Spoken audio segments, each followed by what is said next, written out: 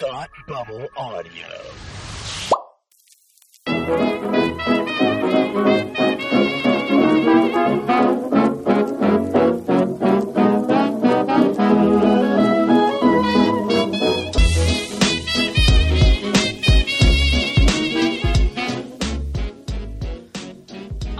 Welcome to Loud Women. We are back from our elongated holiday hiatus. I hope everybody had a lovely New Year's. Tookie, how did you have a nice long holiday vacation?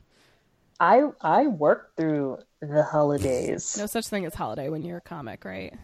No, not so much. But it was a good time. It was well worth it. I was comic in residence at the Comedy Studio for the month of December. So Christmas happened to fall on a Tuesday, and so did New Year's. So I had those days off because religion and Massachusetts. One of the few advantages of living in a Puritan state, right? Right. But no, worked right through up until New Year's Eve and closed out the year in the most obscenely sparkly dress. And then it was a problem. It's on Instagram.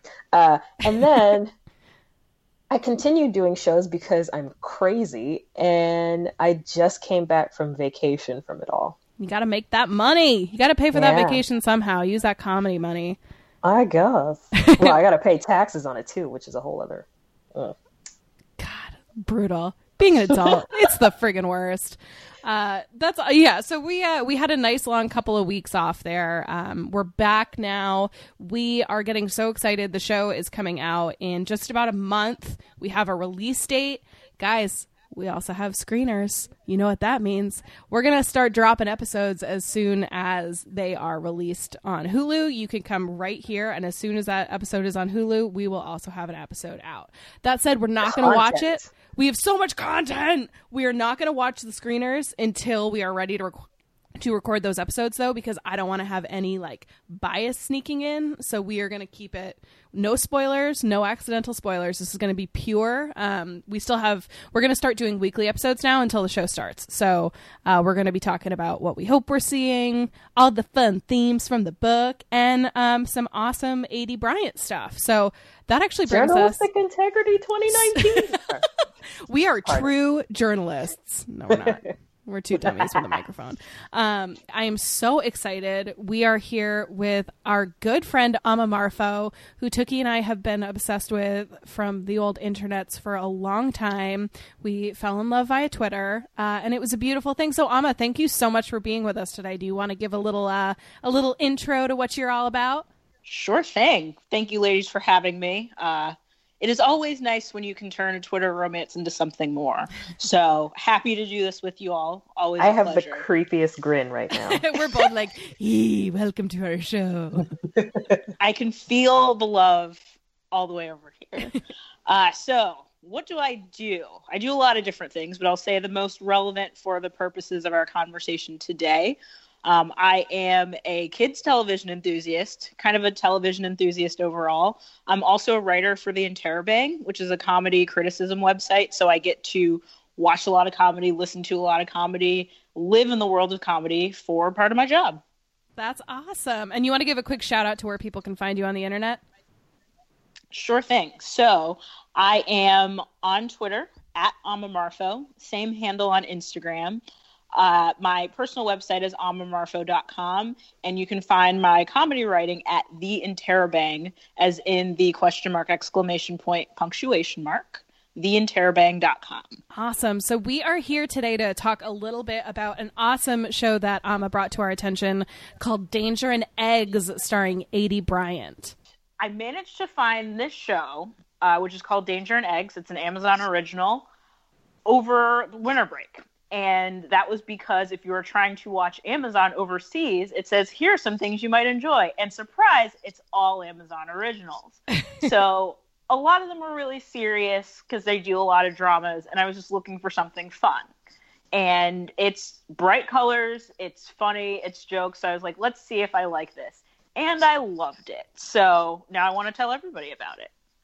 It is so fun. And I'm going to be honest with you. Ama was like, I love this show. It's A.D. Bryant. It's awesome. I did zero research when I went into this show. I think it was a Thursday night last week. I was like cuddled up with my slippies on. I was like my PJs ready to go. And I was like 10 minutes into it. And I was like, this is not like a Family Guy situation. This is just genuine, good, clean fun. And I loved it. I was like, this is so joyful and beautiful. And I just, from the first episode, I was very, very into it. Tookie, did you have any first reactions when you started watching the show? There's an episode called Raccoons. I have an affinity for raccoons. I've been trying to domesticate one for about 2 years now. Not. You think you're just gonna we're gonna move past that one real quick? That's not how this works. Oh, okay. Well, our listeners can't see, but okay. I love raccoons. I love them. They're adorable, and I am trying to get one to live with me. But my boyfriend is averse to that idea because they can do this, which our podcast listeners can't see, but they can do this right here, this little creepy thing with their fingers. They can rub their little fingies together. Do raccoons have fingers? They have little bandit hands. It's great.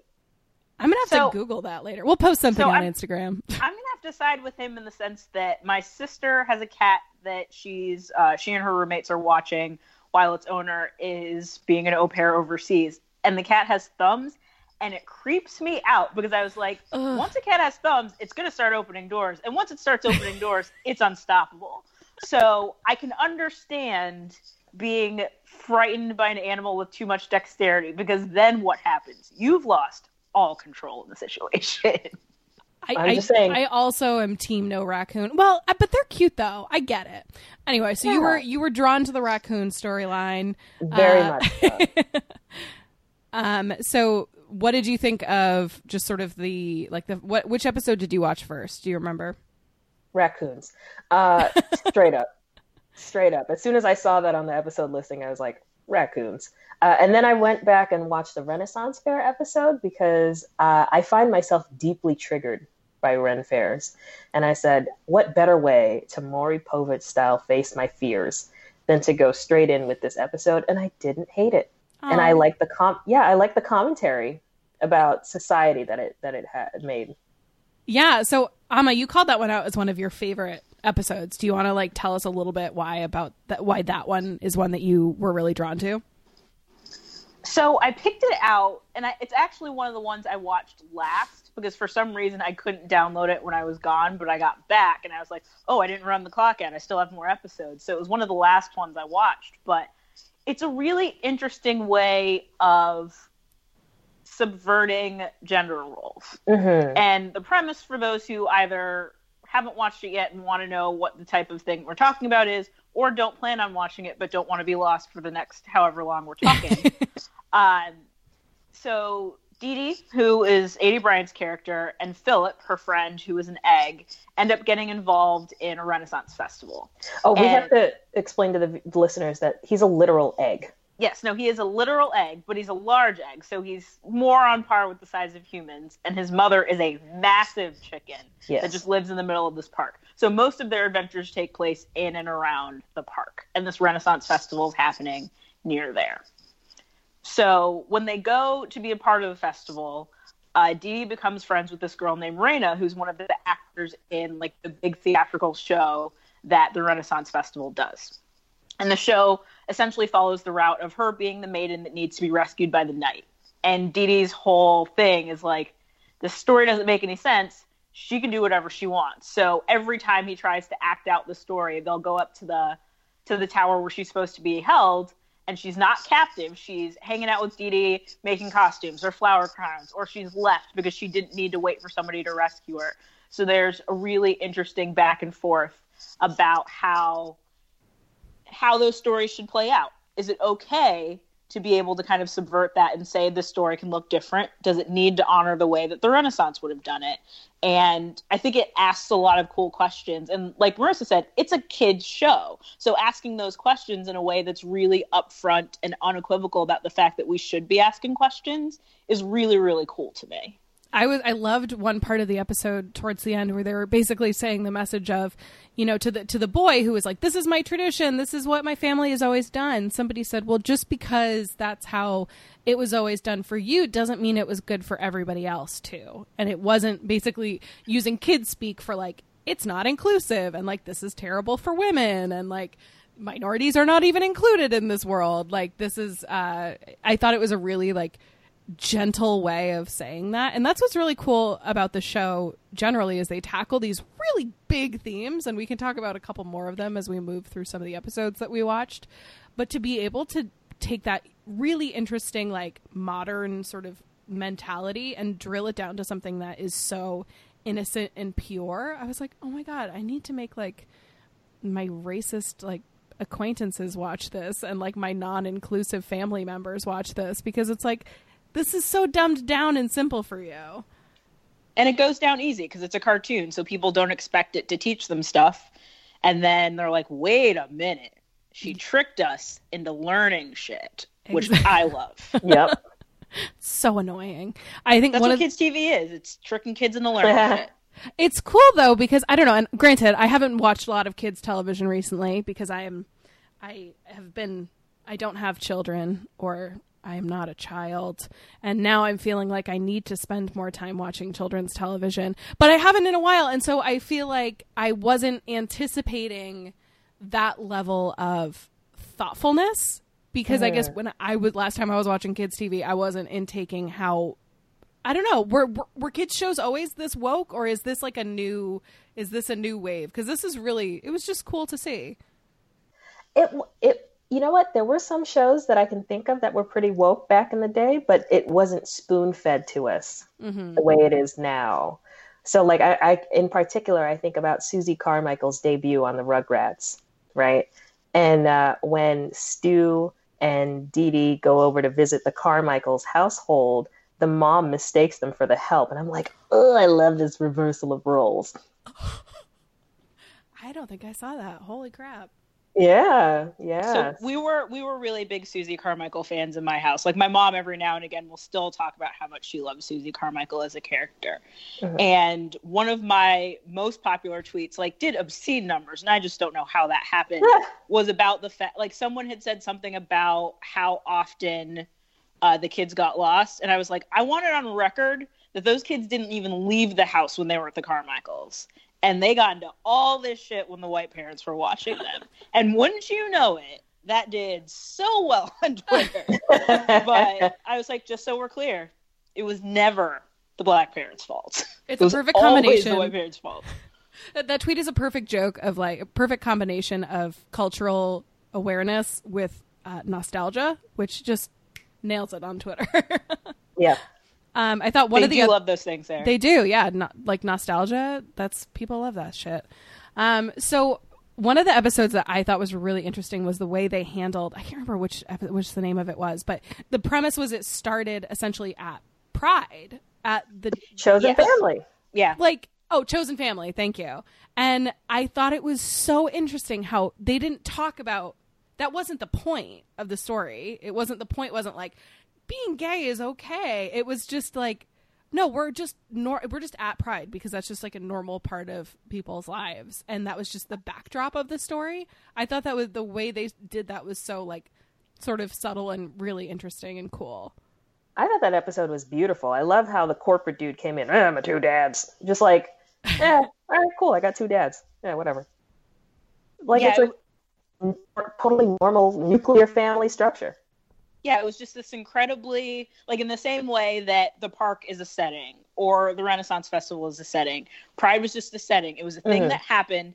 They loved it. They wanted to be a part of it. Everybody around them pretty much wanted to be a part of it. And they found a way to address those who maybe didn't want to. Not in the same way that we would expect that opposition to come up, but it was able to address the fact that some people might not want to be a part of that, and they found a way to kind of resolve that storyline and talk about it in a way that made sense but wasn't too complicated or overwhelming. And it reminded me of all those questions that come up. It's like, well, what am I supposed to tell my kid? Tell them whatever you want, but chances are they're going to get it. If you put it in the right way and if you come at it from a place of compassion, they're going to get it. And that's what this episode was. I think that theme is sort of what makes me so hopeful, and why I was drawn to this show is because it's all about sort of, if you explain these things in a really simple way, kids are going to get it, because kids are just like naturally good, and maybe that's naive, but I think that when you're a kid, you are so much more accepting. We learn to be biased. We learn to discriminate. You know, you're not born that way. And so if there's more and more shows that make these things just really not even just fact, then hopefully, I don't know, hopefully the next round of kids that come up are going to be less shitty than we all are. I'm hopeful for Gen Z. I don't like anybody born after 2000, but I'm hopeful. They're weird, but I'm hopeful. All those kids with their fidget spinners and their fancy green juices. So, Amma, you brought up a really good point when we were chatting earlier about how this character could have really easily just been a boy. Can you tell me more about sort of what you were thinking around that? So the premise of the show essentially revolves around a girl named Dee Dee Danger. She is, I don't know, we'll say 10 or 11. And her dad was a stuntman in the vein of like an Evel Knievel. And that goes back all the way back in her family. So she's like a budding stunt person. And I think that being a little bit less thoughtful about it, or going with the easiest way to do it, it could have been a little boy and an egg that were running around a park building stunts and trying to figure out how best to do something dangerous, but do it in a way where they wouldn't get hurt, and build the confidence to try those things out, even if they were a little bit afraid.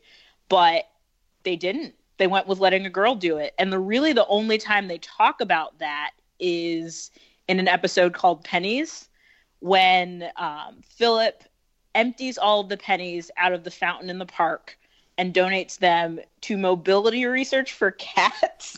Which was just a really fun little scene to see, like 30 cats with wheelchairs. I was like, that's adorable. Or with the little wheelies for their butts. It was so cute. And then they were like, should we give the money back? And they're like, fine, we'll take the wheels off. And then these cats just roll over and they're like, you know what? That's fine. Let us keep the wheels. But essentially the premise behind that is everybody in the park is upset that the pennies are gone, because it means that everything they wished on won't come true. So Philip and Dee Dee then write a song about confirmation bias, which is maybe my favorite thing in the whole series, is that they don't try to dumb down the concept. They're like, no, this is confirmation bias, and this is how we're going to explain it. I did really like that. Felt like it was a little bit of a wink, wink, nudge, nudge for the adults that were watching. But it also sort of speaks to what we were saying earlier, that like, if you explain things relatively straightforward, kids will get it. Yeah, like there's a rhyme that goes with it. It's a fairly straightforward concept. But at one point in that song or conversation, Dee Dee says, whether you're thinking about the job that you got or the fact that girls can't do anything boys can do. And that's the only time they ever talk about it. And I think it's a nice nod to the fact that, like, it doesn't need to be complicated. You don't have to overthink it. It's just it's the same across the board, and you don't have to worry about it. Yeah, I feel like a lot was really well done on this show. And it doesn't feel like it's completely dumbed down, because I, as a 30-year-old adult person, was still engaged watching these episodes. Oh God, does that say something about my IQ? But I was still deeply engaged watching this episode, and just like really appreciative of the approach that they took with the writing and who these characters are. And wait a minute, do they ever actually go over Philip's gender, or is it just assumed that he's a dude? Oh, that's a good question. Because he's an egg. I don't know if they ever talk about gender. Amma, did you notice? So they don't talk about gender, but Philip presents as male as much as an egg really can. Yeah. And other characters refer to him as he. And I think if it was supposed to be different, they would specify, because there's a character later that comes up that's one of their friends who is explicitly they. Right. And they're very pointed about making sure that you know that person is opting to be identified as non-gendered. So I think that if that was a decision they wanted to make with Philip, they could have. And then when they go to Philip Con, which is a different episode, it's a convention for Phillips, created by a Philip Phillips, but not the one that sings the song Home that was in that Olympics the whole time. So it's a different Philip Phillips, but that Philip Con has male and female Phillips. Okay, yeah. I just didn't want to presume. Yeah, no, it's a fair question. They don't ever explicitly specify, but I think if they had wanted him to be otherwise, this doesn't seem like where they would have been shy about doing that. So it's so interesting, and I'm gonna zoom out for a second and bring it back to sort of the Shrill universe and Aidy Bryant and all this. I think it's interesting watching Aidy Bryant's career and how she is so decisive about the things that she works on, and there have been so few things that didn't come with a message. And we'll talk about some more of her recent work over the next couple of weeks as we get closer to the launch of the show. But yeah, I thought it was really interesting that she chose to take her time and work on this. I don't know if she was producing this or not. I think she just was just in it. But I thought it was just a really interesting choice, and it sort of aligns with how she seems to really care about doing her outside of SNL work should have some sort of a meaning to it or an importance. Yeah, I definitely agree with that. Oh, damn, I had a good point. Sorry. It's gone now forever. You only get one a day. That's it. Oh, brain fart city. I'm still very much, vacation brain. But yeah, I think it's cool to see her build a career off of really specific choices and really interesting entertainment. Oh, that's what I wanted to make a point about. Okay. Spending time with like 3 middle-aged women named Karen on a tequila tour does things to you. Oh, Karens. Yeah. Oh, 3 of them. Karen. That's so many. Karen Too number many. 3 murdered her husband, by the way. So we're just going to casually roll over that. So yeah, I just really appreciate the fact that Aidy Bryant is out here doing the Lord's work. Because, she's not only taking on this character of Annie based on Shrill and Lindy West's memoir, but also aligning herself with a show that is dedicated to educating the next generation about really important social issues. So I feel like it's really nice to see her, see both sides of her, where the SNL side, where she can play a mom in a rascal scooter with a Cajun accent, and go from that to a really empowering cartoon character for girls out there. Because things are better, but there's still a lot of heavy patriarchal influence in our society, in the great white world, and to see, like Amma, how you pointed out, like, hey, this is a female character who's just as capable and competent as any male character, and here she is in charge in a leading role. Like, that is great to see, and it's great to see her take that on, and just to watch her take on, what's the word I'm looking for? ESL brain right now, but just to see her take on roles with meaning. Well, as someone who is like a huge fan of kids TV and what this show is contributing to that, but also like a literal lifelong fan of SNL, like it's the only thing I can think of that I've been doing for longer than 25 years. I'm 32, so there aren't a whole lot of things I've been doing that long, and one of them has been watching Saturday Night Live. And when I think about the idea, especially the older I get, that it's a show that's not without its problems in a number of those types of areas, the choices that you make as a result of the fame that you get there matter. Mm-hmm. And I think that she's paid really close attention to that. So SNL sometimes isn't the most sensitive about how it treats its characters based on gender or sexuality or things like that. But when she gets to choose, she's choosing things that make a definitive statement. And I really, really like that. Oh my God. Okay. No, I quit. That was just everything I wanted to say, but just better. I quit. Let me just recede into the shed. Don't you dare. We need you.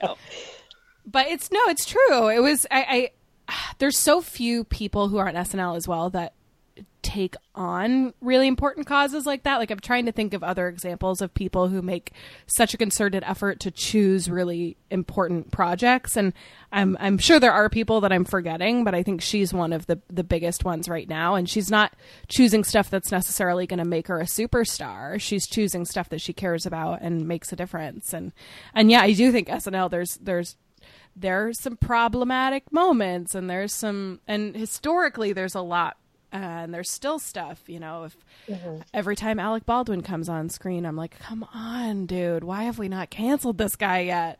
But to see her sort of counteracting that by like putting something really positive and good into the world was, it was really cool to see. So big 80 fan. Amma, anything else that you wanted to say on the subject of this show while we're here? Any last pitch for anybody who isn't sold on watching it yet? Because I think they're all going to watch it after this. Yes. I think it was fun to kind of see what other voices popped up in it. I always really enjoy that. So Cameron Esposito and Rhea Butcher show up. Both really great comics. Oh, I love them both. Two wonderful comics who are also using their voices for really cool and important stuff. So them being involved with this was really cool. Mary Elizabeth Winstead, who most people know from Scott Pilgrim vs. the World, shows up. Who else? Rosa from Brooklyn Nine-Nine. Stephanie Beatriz, something like that? Stephanie Beatriz does a number of the characters, and she's been really vocal about what being on the show has been to her and what it's meant for like what it's been trying to represent. And I should also mention, because I don't think I've said it explicitly previously, Shadi Petosky, who is the creator of it, is an openly trans woman and the first trans creator of a kids TV show. Ooh, so I didn't know that. That's awesome. Yeah, so it's been a really big deal, mostly for those reasons, but I didn't think enough people were talking about, like, no, it's important because of its creator, and it's a really good show. Yeah, I didn't even realize that. That adds a layer to it, but it is such a great show by its own merits, too. And really cool. I love the fact that the color palette is so... It's just like a wide array of shades of people, and it's great to see because a lot of kids shows tend to have like a homogenous looking animated, albeit cast. I mean, with the exception of SpongeBob because they're sea creatures. No, Sandy's definitely black though. Sandy is. That's legit though, and Sandy's we don't black. talk about that enough. Sandy is black. That's the truth. Yes, but it's nice to actually see like, oh gosh, what is my brain today? But it's really nice to see a whole bunch of different shades of peach and brown. I was thinking about that too. A lot of times when you're watching cartoons, it's like they specifically choose non-human colors to make it look like they're being inclusive. And so it'll be like purples and blues. But in this show, it was brown and it was white and it was like different shades of that, but it was human colors. It was like, we want kids to see people that look like them, not people who look like, Skeeter or something from Doug. Like, we want to make sure that it looks like a person. And I thought that was a really small thing, but like a really cool choice. Like, low-key, was this show sponsored by Fenty Beauty, 50 Shades of Foundation? Because if they haven't approached them, I think it's a legitimate tie-in. I mean, I wouldn't be mad. I would not be mad at all. Well, guys, thank you so much for bringing this to us, Amma. This show obviously both really struck a chord with both of us. It was awesome. Right. While we have you here, anything you're super excited about for Shrill? Have you read any of the book at all? Or are you just like huge Aidy Bryant fan, ready to see her shine in a leading lady role? So the book is on my list. I haven't read it yet, but I do love Lindy West and pretty much everything she writes. So I have no reason to believe that I won't also love Shrill. And I'm also super excited to hopefully catch the premiere at South by Southwest, which is right before it will premiere on Hulu. So I may have to elbow some people in some really long lines, but I am prepared for it, and I'm open to the possibility. So jealous. Are they doing is anyone going to be there, like from the cast at South by Southwest? Do you know? That I'm not sure about, but I can poke around and see if I can find anything out. That would be very cool. I'm super jealous. Well, thank you so much for coming on today, Amma. It was awesome to talk to you. We'll have to have you back at some point once the show is on. Do you want to tell people where they can find you on the old internets? Find Amma. She's great.